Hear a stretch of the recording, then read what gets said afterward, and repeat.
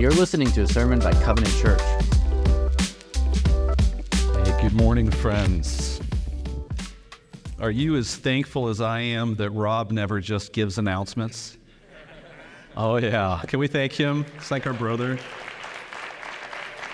Thank you, Rob. Appreciate you. Hey, welcome. We are in the second and final week of a very short series on discernment. And so last week we defined what spiritual discernment is, and we covered some basics of spiritual discernment. Let's look at the definition one more time and refresh our memories. Spiritual discernment is recognizing the voice and pattern of God's direction in our lives. It's recognizing that He's with us, that He cares, and He has a plan for us. Here's some dynamics of it that we covered a week ago. This is a practice. Spiritual discernment is a practice of taking time to pay attention to God, listen to Him, not rushing decisions. It's seeking to align our head and our heart with God's will. It's asking for help. Most of last week's sermon was like, Jesus says, ask, let's ask.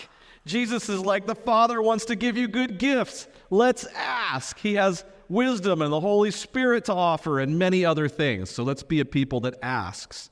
Just like we were led to pray, let's ask. Why wouldn't we ask a good and loving God? It's attending to the desires God has placed inside of us and also to the other things that are inside of us, like our addictions, our predilections, our prejudices, our unbelief, and so on, in order to understand how these play in decision-making. We're really trying to pay attention to God and ourselves and bring this before Him and get some help. Now, here's what I cannot promise you. I cannot promise you that you'll leave the sermon saying, now I know everything I should do with my next 30 years. Okay? That would be too much for me. But there's help. There's help in the Scriptures. There's some help that we have for today. Today I've got 3 ways. This was originally going to be a 3-part sermon, but we made it a 2-part sermon. So I'm giving you the next 3 most important things about discernment, and the rest you'll figure out if you ever need it. The promise of presence, the power of community, and the principle of freedom. So if you're note takers, this is where you start, okay? The 3 P's, very carefully crafted for you. Promise of presence, the power of community, and the principle of freedom, all right? Now maybe you feel, like many do, that your future is so hard to perceive that making all of the big decisions in your life, you're like, I might as well roll dice because I don't know what to do. I can't figure it out. I don't ever get like a word from the Lord the way that I need to. I might as well just try luck or chance. Some of us probably feel that level of frustration. And many people feel very alone, very isolated in decision making. And we want to address those today. Okay, we want to give some hope for that. So let's read from Scripture, and then we'll learn together, and then we'll worship some more, and I trust God will do the work He needs to do in you and me. Amen? The book of Genesis, chapter 28. Genesis 28, 10 through 16, has a story about Jacob, one of the patriarchs from way back in history. When our reading begins, Jacob has just done something pretty awful. He has stolen the blessing and birthright from his brother, and he's run away, so he's on the lam. And he's running away, having tricked his family, deceived them, hurt his father with his mom's help. You think this is a guy that needs some discernment. And this is where we pick up the story. Jacob left Beersheba and set out for Haran. When he reached a certain place, he stopped for the night because the sun had set. Taking one of the stones there, he put it under his head and lay down to sleep. He had a dream in which he saw a stairway resting on the earth with its top reaching to heaven, and the angels of God were ascending and descending on it. There above it stood the Lord, and He said, I am the Lord, the God of your father Abraham and the God of Isaac. I will give you and your descendants the land on which you are lying. Your descendants will be like the dust of the earth. You will spread out to the west and east, north and south. And all peoples on earth will be blessed through you and your offspring. I am with you and will watch over you wherever you go. And I will bring you back to this land. I will not leave you until I've done what I've promised to you." When Jacob awoke from his sleep, he thought, "Surely the Lord is in this place, and I was not aware of it." This is the word of the Lord. Thanks be to God. All right. So let's talk about the promise of God's presence, shall we? Don't you wish that someone would promise you promises like the ones that God promised to Jacob? Don't you wish that God would come to you, that you'd have a dream too? You'd shake your wife awake at the middle of the night and be like, "You'll never believe what just happened. God told me he'll give me the land on which I am laying." And she'll just be like, "You're laying on my blankets, so move over," right? Or you might hear that promise and you would think, "But we already own our home. What does this mean?" Here's one of the things about reading the Bible, okay? Not everything God said to everybody is for you. The promise to you probably doesn't have anything to do with land, but some of these promises are yours. How do you know which ones? Well, there's a whole bunch of other scriptures that help you see which ones. Like God has said, the promise of his presence, "I will be with you." And this promise is for you. And if you had a dream and you woke up and you shook your spouse awake, you said, honey, I had a dream in which the Lord was saying, like, remember the song, the blessing, I'm for you, I'm for you, I'm for you, I'm for you. I actually feel that way about you. If you woke your spouse up and you said that and you were like, I've never believed it this way before, but I just feel that in this dream he was telling me that he is faithful to his promises in Scripture.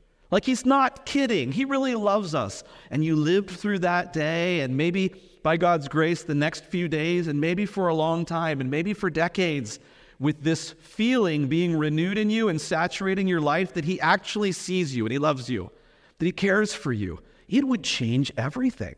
Like this awareness would change everything. You'd go about all the routine things of life, your job and dropping the kids off at school and cooking. And if you just had a little bit more of this awareness than you do now, that he loves you and that he sees you and that he's with you, it would transform everything. So look at these promises. I'm with you always.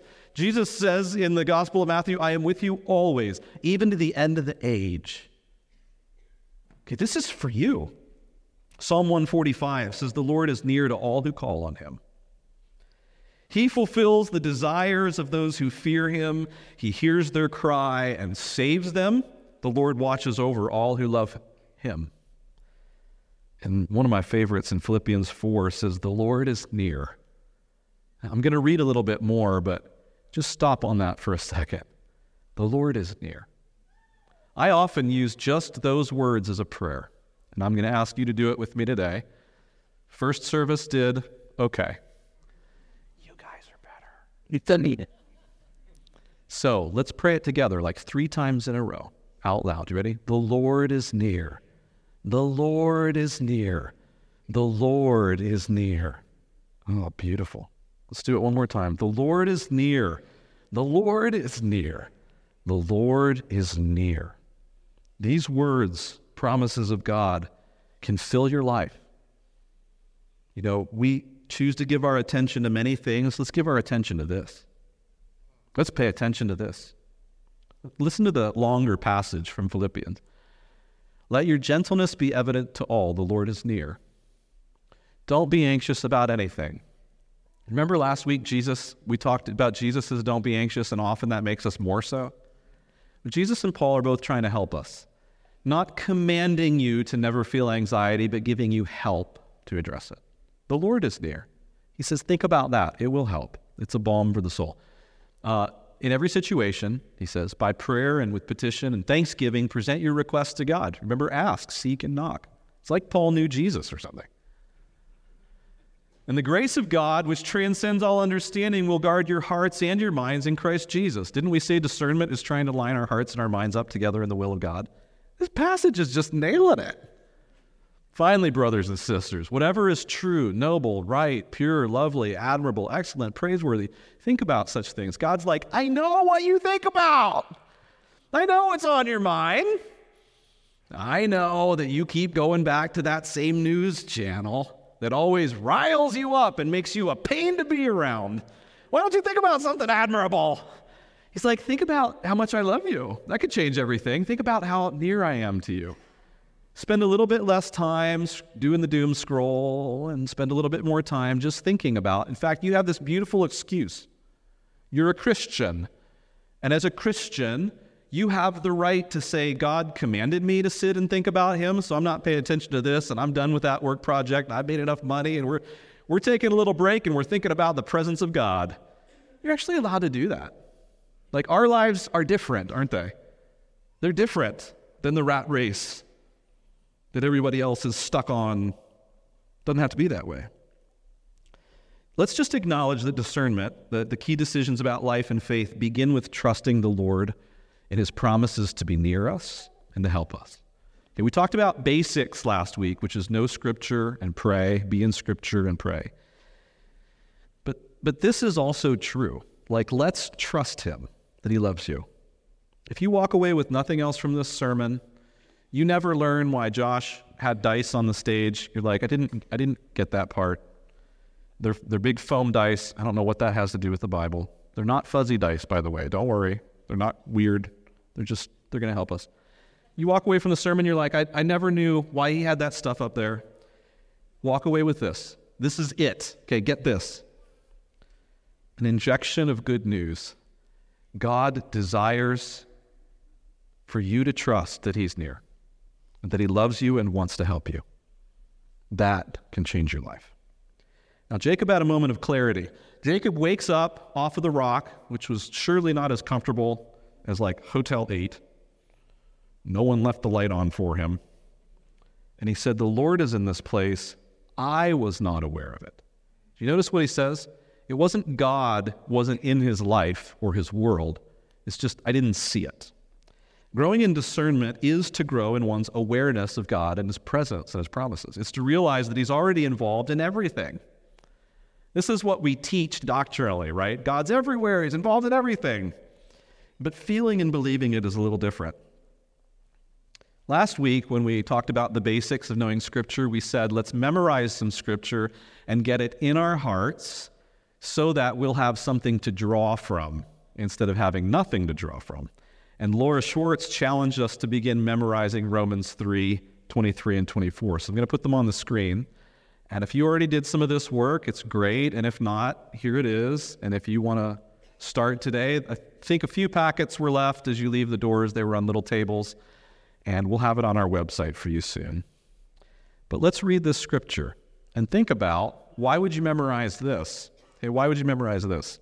Let's read it out loud together. For all have sinned and fall short of the glory of God, and all are justified freely by his grace through the redemption that came by Christ Jesus. See, I had to make first service do it twice.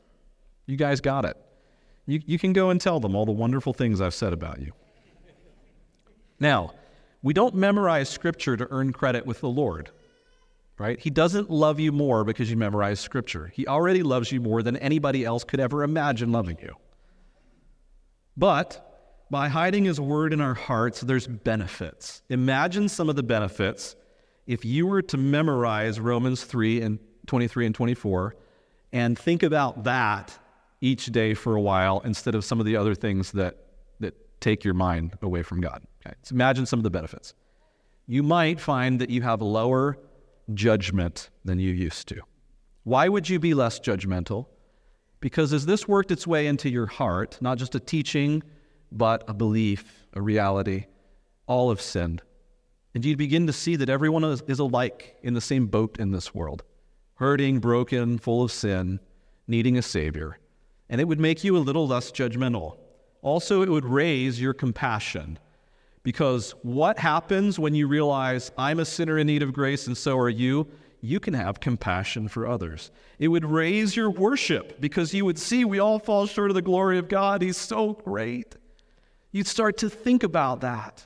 You'd start to think about wow, what would it be like to be the perfect God? The God who helps and sees. You'd worship him. You'd be more prone to turn to God when you needed help, more settled in yourself, have greater peace and a sense of freedom, real relationship with God, a sense of purpose. And you could probably think of a dozen other things that just meditating on these words would remind you of truths that you really need. They're the fuel of your life. These are more important to your life than getting a healthy breakfast. They're certainly more important than catching up on current events. These are the kind of things that they don't just change what you do, they change the way you do everything. Growth involves enjoying him and something that we call attending to God. I've used the phrase attending to God a couple of times. It really just means turning our minds and our hearts toward him regularly through the day. You might set your alarm to do this. Now, in Protestantism, sometimes the practice of setting a clock to turn your mind to God is wrongly maligned and judged as being some kind of work that people think they need to do. Okay, and so people will hear that like monks and nuns get up at 6 in the morning, 9 in the morning, and at noon they stop work to pray, and at 3 they pray, and at 6 they pray, and at midnight, and they get up at 3 in the morning and pray. And people malign it. People say things like, well, we don't have to do all that to please God. Of course not. It was never about doing that to please God. It was about refocusing one's attention on God. It was about being in the place with Jacob where you wake up and you go, oh, once again, I forgot he was here. And you might still have some questions like these. You're probably still asking, how can I know God's plan for my life? This is all very nice, but I still want to know his plan. What about when people tell me, God told me this? Why doesn't God ever tell me anything? What about when I feel alone in a big decision? And what do I do about that? How can we have confidence in discerning if what I think to do is from the Lord or if it's from some other influence? I'm scared of being influenced by the wrong things. And so the rest of the sermon is about 2 principles that God's given us to help with that. The first one is the power of community, and the second one is the principle of freedom. I want you to see in Scripture some vignettes now, some little short excerpts of stories that will help us see the way that community and freedom change our perspective on this, okay? So let's look. Compare these stories. The story of Gideon from Judges chapter 6. Does anybody know the story of Gideon? Anybody ever heard about this guy? I'll give you enough background information that if you haven't, you'll know enough for today. This was a time in Israel when they were oppressed by a foreign nation that was stealing all their food. They would come in and they'd raise all the crops and take it all away and leave the Israelites with almost nothing. It was very oppressive, and they needed help. And God sends his angel to this little nobody named Gideon, who was from a tribe that wasn't very well known, and says to him, you are a mighty warrior for the Lord. And Gideon goes, you got the wrong address. It's not me. And the angel is insistent. No, you will deliver God's people, and it's going to happen like God said. And Gideon's like, if that's true, give me a sign. Like, give me a miraculous sign that this is a word from God. And he brings some food out, and God gives a miraculous sign. And Gideon is so convinced by that he even says in this chapter, this is the word of the Lord. He's like, it's been proven. Okay, so you need to know 2 things about Gideon. One is that the New Testament will call him a hero of the faith. So don't lose sight of that. The New Testament calls him a hero of the faith. Everything else I'm going to tell you about Gideon, you're not going to love. Okay? And I don't either. Gideon, when the armies come, Gideon gets the sign, the armies come, they're going to take all the food. When Gideon hears the armies are right there at their border, this is what happens. He said to God, if you will save Israel by my hand as you've promised, look, I will place a wool fleece on the threshing floor. And this is my wool fleece, okay? Yours might be like it. This one is mine. I got this from our local community provider, Amazon.com. And I know some of you probably have sheep and could have probably brought me a lot more wool fleece, but I didn't think to ask in time. So this is what we have. And this is real, and it's from a sheep. And this is like what Gideon had. And he had some of this around his house, and he takes it out, and he goes, you know what? God's already given me a sign. God's already confirmed his word. I've already accepted that he confirmed his word. Well, this is what my 4-year-old does all the time now. We're like, put on your shoes. He goes, well. And so now I'm starting to get in a habit. We go, put on your shoes. Don't say, well. He goes, but. This is Gideon. He already knows what God says, but he says, look, I'll place this wool fleece on the threshing floor. He goes, if there's dew on only the fleece in the morning and the ground is dry, then I'll know that you'll save Israel by my hand, as you've said. And what happens? In the morning, he goes out, okay? And even though, he's kind of waffling here, God does it anyways. Makes this so dripping wet, he fills a bowl with it. And then what does Gideon do? Gideon goes, now I know for sure. No, he goes, he goes, today, look at what he says, don't be angry with me. Why does he say don't be angry with me? Because he knows what he's doing. He knows he's putting God to the test. He's not trusting God. He goes, don't be angry with me. Let me make one more request. This time I'm going to put it on the ground. Let that be dry in the morning and the whole ground be wet. And you know what happens? God does it. God does it. And he didn't need to. I'm kind of surprised God didn't send enough floodwaters to just nudge his house a little. But he did it. He did what Gideon asked. But God doing what Gideon asked isn't the same thing as Gideon having good discernment. Okay?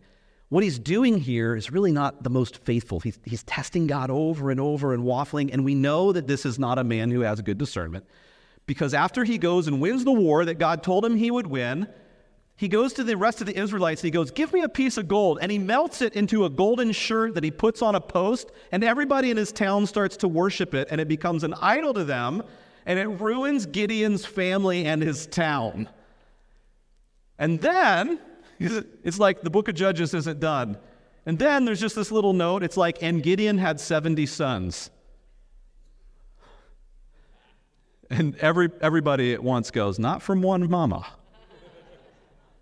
So he's got a lot of women. He's sleeping around a lot. You understand that he's a warrior and he's 30 or whatever when God calls him. That's 30 more years of multiple children a year.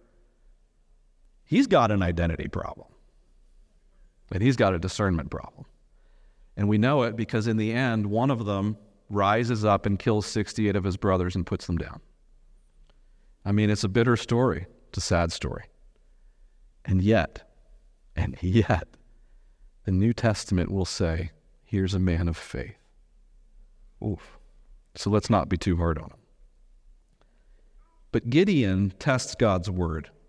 He doesn't ask anybody for help. Do you notice in the story, there is nothing about going to the judges of Israel. It doesn't say Gideon went to his local priest and said, do you think it would be a good idea for me to test God again after he's already confirmed his sign? He doesn't get together with some family and say, let's have a prayer meeting. He doesn't do any of the things that we call the basics. He never quotes scripture, right? If he quoted scripture, he might remember what Jesus remembered. When the devil tempted Jesus, he said, do not put the Lord your God to the test. But Gideon didn't know it because he didn't have scripture hidden in his heart, or at least it didn't come to mind. Gideon makes a lot of mistakes, and God still works through him and is still faithful. But look at this story of apostles in Acts chapter 1, who, by Jesus' help and the Holy Spirit, are able to do even more because God has shown them more about discernment and how much they need the power of community. Okay, the apostles in Acts chapter 1 also have a critical decision to make. Okay, Judas, one of the 12, died by suicide after he betrayed Jesus, and Jesus was crucified by the Romans with the Jews' consent. Okay, whole mess. And Judas doesn't recover from it. And now we're at 11 apostles. And Jesus has come to the apostles, and he said, I'm going to come to you and help you through the Spirit, but you need to wait in Jerusalem until I give the word. Go to Jerusalem and hole up there. Do what you think is best there until I send for you. And they do. They go to this room in Jerusalem, and they begin to do things that show they know the basics of discernment. Look at the scripture. They all joined together earnestly in prayer. It couldn't be more different than the Gideon story. How do you make decisions? They're praying earnestly, just like Rob challenged us to do, just like Pastor Steve is always challenging us to do, to pray earnestly all the time. Like, make excuses to pray. And then in the middle of their prayer, Peter stood up among the believers and he said, brothers and sisters, the scripture had to be fulfilled in which the Holy Spirit spoke. So here's another thing they're doing.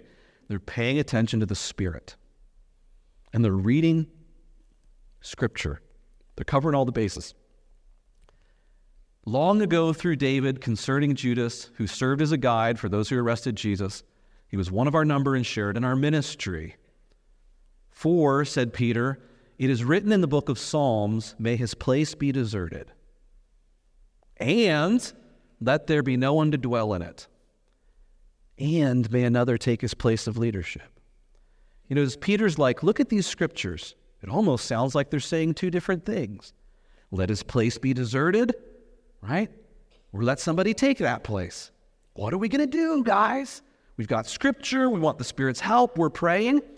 And so Peter suggested this. He goes, therefore, it's necessary to choose one of the men who had been with us the whole time the Lord Jesus was living among us, beginning from John's baptism to the time when Jesus was taken up from us, for one of these must become a witness with us of his resurrection. So they have some ideas, some spiritual ideas in mind that they're like, if you were going to choose a new apostle, how would you do it? And they're like, well, someone that knows Jesus, someone that can witness to the resurrection that was part of his ministry. These are the spiritual qualifications. Do you notice what they don't say?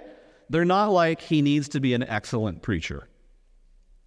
They're not like, let's pick a wealthy guy who can fund a lot of stuff. They're not like, let's pick a great business leader, right? Because they're thinking spiritually discerning terms.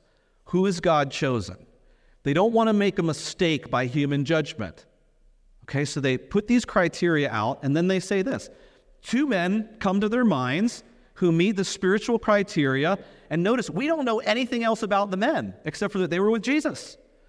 And they nominated Joseph, called Barsabbas, also known as Justus. He had an incredibly many nicknames. And Matthias. He went by Matthias. And then they prayed, Lord, you know everyone's heart. Show us which of these two you have chosen. And they take something that they call lots. To take over this apostolic ministry. There you go. There we go. And they took something that they call lots. Okay? And this would have been like painted stones. Like with one side painted and the other side not painted. They didn't have dice like this, but this is what we'll use.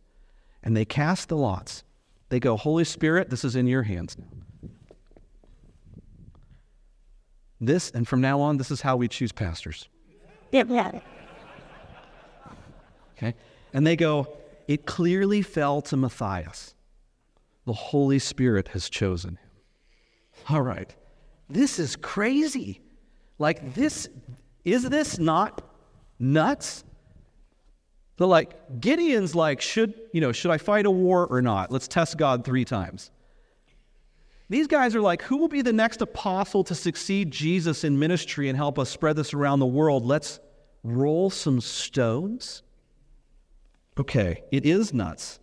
But think about what they've done. They've done everything they can do by human means. Okay, what are they supposed to do? Like I said earlier, they're supposed to go, Matthias is taller. That's a great attribute for an apostle. Justus, he's funny. That would be really useful to us. They're going to end up making some kind of sinful or broken decision by using human judgment unless they trust God at some point. And so they trust the outcome to the Holy Spirit.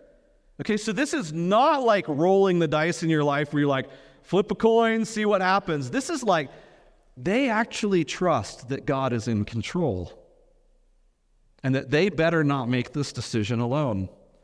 And this is just a footnote, but I don't know why. For some reason, they must not have expected that the Holy Spirit was going to say it out loud. I don't know why. But apparently, they didn't think he was going to be like, Matthias! And they expected to use something else. So this is what they did. They trusted the Spirit. But look, they had Scripture. They prayed. They did it together. They did it together. Gideon asks no one.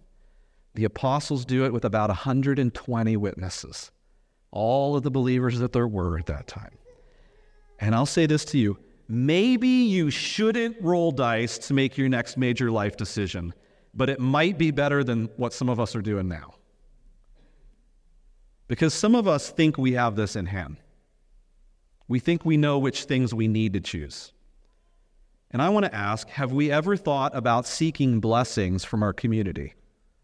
Like, has it ever occurred to go to elders and actually sit with them and say, your elders of the church, would you pray about this career choice? I don't want to make the decision alone. Wouldn't that be a novel idea?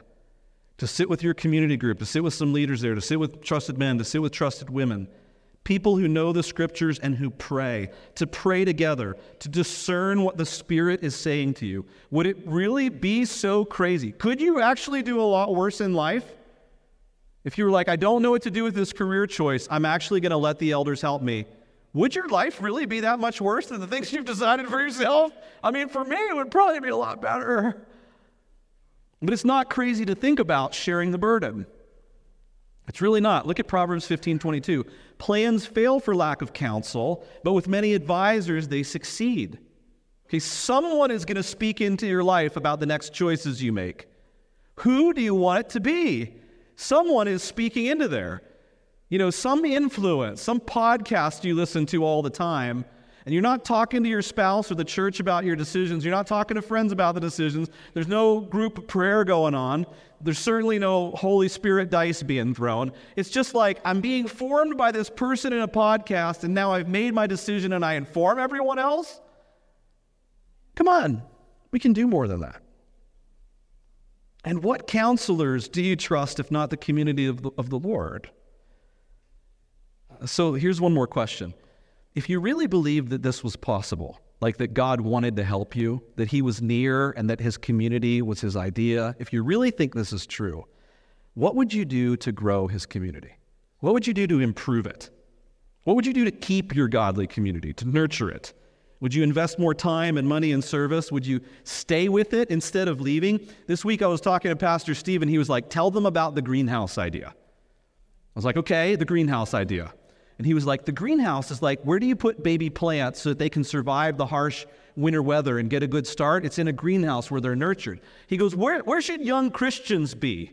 Like, they just found Jesus. They just found a community. Like, they finally found their people. And then they're like, this is a really good job offer. There's no church there, but he was like, tell them about the greenhouse where people maybe would get the idea to choose community over certain career paths. Like, does it occur to us? I'm not saying you have to, just asking, does it occur to us? Do we ever even think about it? To choose, that God might want for us to choose people over opportunities. Maybe we don't even think about it, but it could be a game changer. And you don't have to feel like your hands are tied because God gives you freedom. Okay, we're going to end on freedom, and I want you to think about freedom for a minute. A lot of people have the idea that if they make a mistake and they choose the wrong decision at some point in their life, that they're off of God's plan for the rest of their life. Nonsense. This is the God of the universe we're talking about, who knew every day in your book from before any one of them came to be. And you think you're such a big deal that you can make one choice and he can't ever put you back on the center of the road? Like, let's wake up.